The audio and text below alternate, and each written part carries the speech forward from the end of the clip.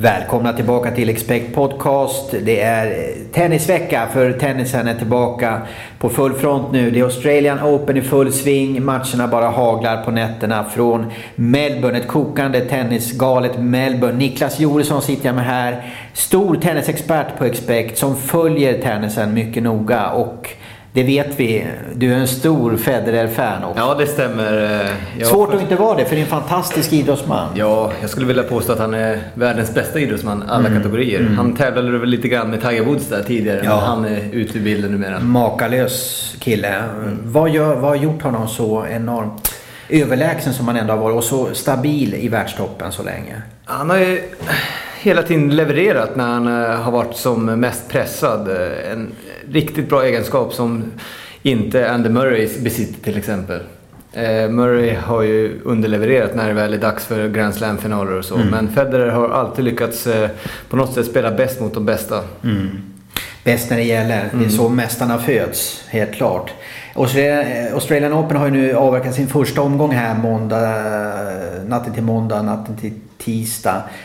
Vi sitter här i London-kontoret, jag och Niklas, och ser fram emot mer spänning framöver här i veckan och nästa vecka. Och det är så här, det vet ni, Novak Djokovic stal ju showen förra året, vann 3 av 4 Grand Slams, hade 76 i matchkvot under ett år, helt makalöst. Han är ju favorit nu, Niklas, och utmanar sig då av de Big Four som de kallas för, med Federer förstås, Nadal och Murray. Hur bedömer du den gruppen? Är Djokovic den starkare nu? Just nu är han absolut den starkaste, och det såg vi redan i hans första omgång. Han tog matchens sista 17 game. Det är helt fenomenalt. Det är makalöst. Det är någonting som vi inte sett på väldigt länge i tennisvärlden. Och det blir tufft för både Nadal och Federer att utmana. Jag tror inte Murray kan utmana. Och han är ju egentligen en av de här Big Four. Men jag tycker det är Big Three faktiskt. Ja. Du tycker inte att Murray riktigt hör hemma där i den gruppen än? Han har inte vunnit någon Grand Slam än. Nej, exakt. Det var ungefär samma sak som när Söderling var uppe på topp 4. Det kändes som att det är inte Big Four. Det är bara 3 stycken som är där. Som är riktigt, riktigt heta, precis. Murray kan vi gå in på lite grann. Ivan Lendl är ny coach. Det är lite intressant om han kan överföra sin vinnarmentalitet på Murray. Ja, det blir intressant. Eller hur? För han har ju den vinnarskallen när han spelade.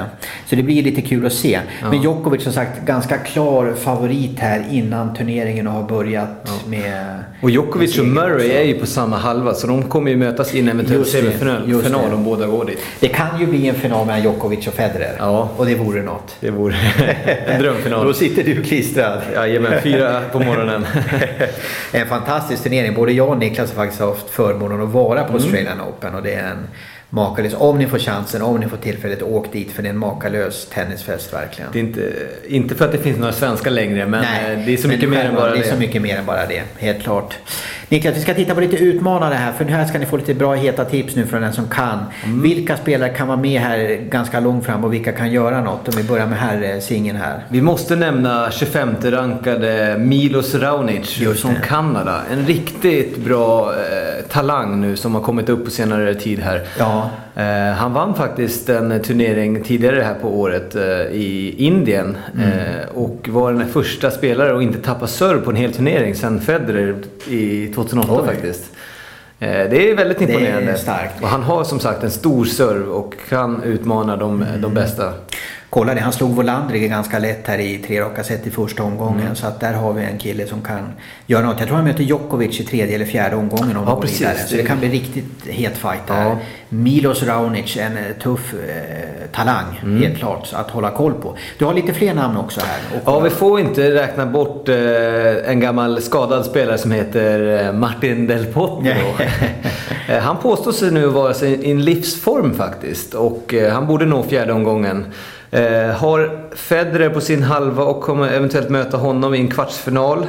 Men Del Potro når definitivt till 4:e omgången och på en riktigt bra dag så kan han nå väldigt långt. Och han har ju mött Federer och även slagit Federer i Grand Slam-turneringar förut. Så håll ögonen på Del Potro, även om han kanske inte har varit i sin livsform i 2011. Men Sen har du ett riktigt intressant namn, en fransk spelare som kan göra det omöjliga ibland. Ja. Men även svacka. Ja, precis. Svikta. Jo, Wilfred Tsonga, stämmer. Ja. Sjätte rankad. Han gick jättebra i ATP-slutspelet, nådde final. Rådde inte på Federer där. Omutbara Federer. Men det är samma där med Del Potro och Tsonga. Båda kan slå vem som helst på sin bästa dag. Ja. Det gäller att de har 2 bra veckor här nu för att kunna nå semifinal och final. Och är de väl framme i en final, alternativt en semifinal, så är det vidöppet. Det är lite western-tennis över Tsonga, känns som. Han får han till det så är det skott. Ja, det är kul att se. Det är kul att se. Han är väldigt underhållande. Ja. Helt klart. Intressant där. Tsonga kan ju alltså möta Murray i kvartsfinal, va? Ja, precis. Ser jag på dina papper här. Du har koll på det här, Niklas. Federer mot Djokovic, kanske det blir en drömfinal igen då i herrsingen. Det hoppas jag på i alla fall. Damsingen är lika het och vi vet att ni spelar på det där ute. Lika väl som herrarna här. Vad har du för tankar där kring damernas?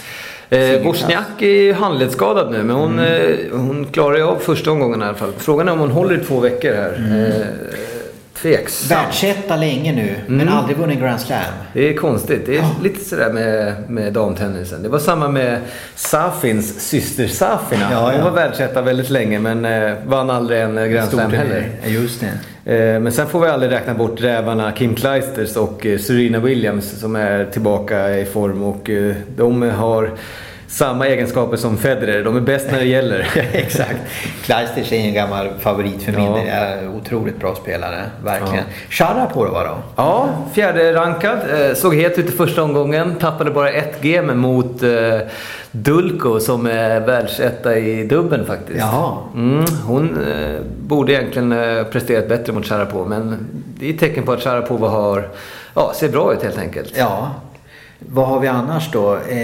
Jag såg att Stosur åkte ut nu faktiskt. Asså, okej. För tidigt här. Så att det är väl lite så med damtennis. Där får man se upp lite grann. Ja. För det kan svänga och hända grejer rejält där utan att man minst anar det. Precis, det är lite stabilare att tippa på de tunga namnen i herrtennisen. Men damtennisen är som du säger, det är lite mer svängigt. Det är lite mer High Chaparral där. Det kan hända, det kan skrälla.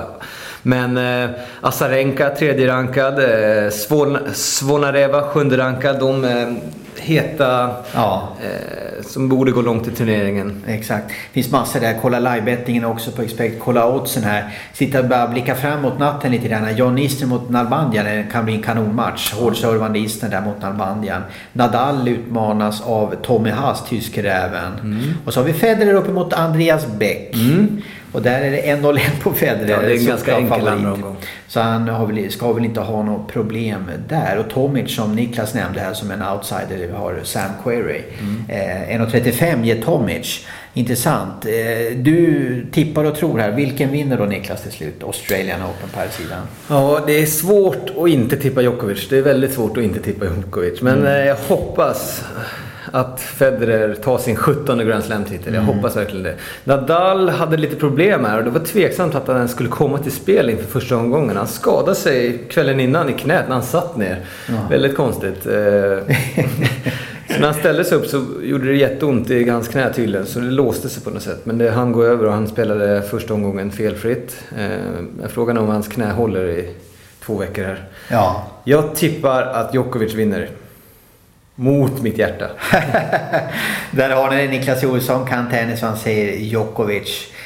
Det verkar som att han är spelaren och slår helt klart här. Men det vore kul om det kommer en överraskning. Det kan göra det i Australian Open, så håll utkik. Det har vi sett genom åren här med ganska överraskande finalister tidigare. Songa har väl varit uppe i en final. Ja, semifinal. Ja, precis. Och sen Bagdatis kommer jag ihåg också, var en final. Men det är just Australian Open som... Exakt, där det kan hända. Ja, för jag tror inte den är inte så himla prestigefull som de övriga 3 Grand Slam. Och så är det tidigt på året och kanske på olika sätt vill planera och spara det lite grann. Och det är en lång resa. Ja, exakt. Så det är mycket som inverkar där. Ja. Underbart. Härligt snack, Niklas. Tennis surr på hög nivå. Och ni fortsätter spela på Expekt. Vi har oddsen för er. Vi har live-bettingen. Följ Australian Open på Expekt. Och vi är tillbaka med lite fotbollssurr senare i veckan. Tack, Niklas. Tack.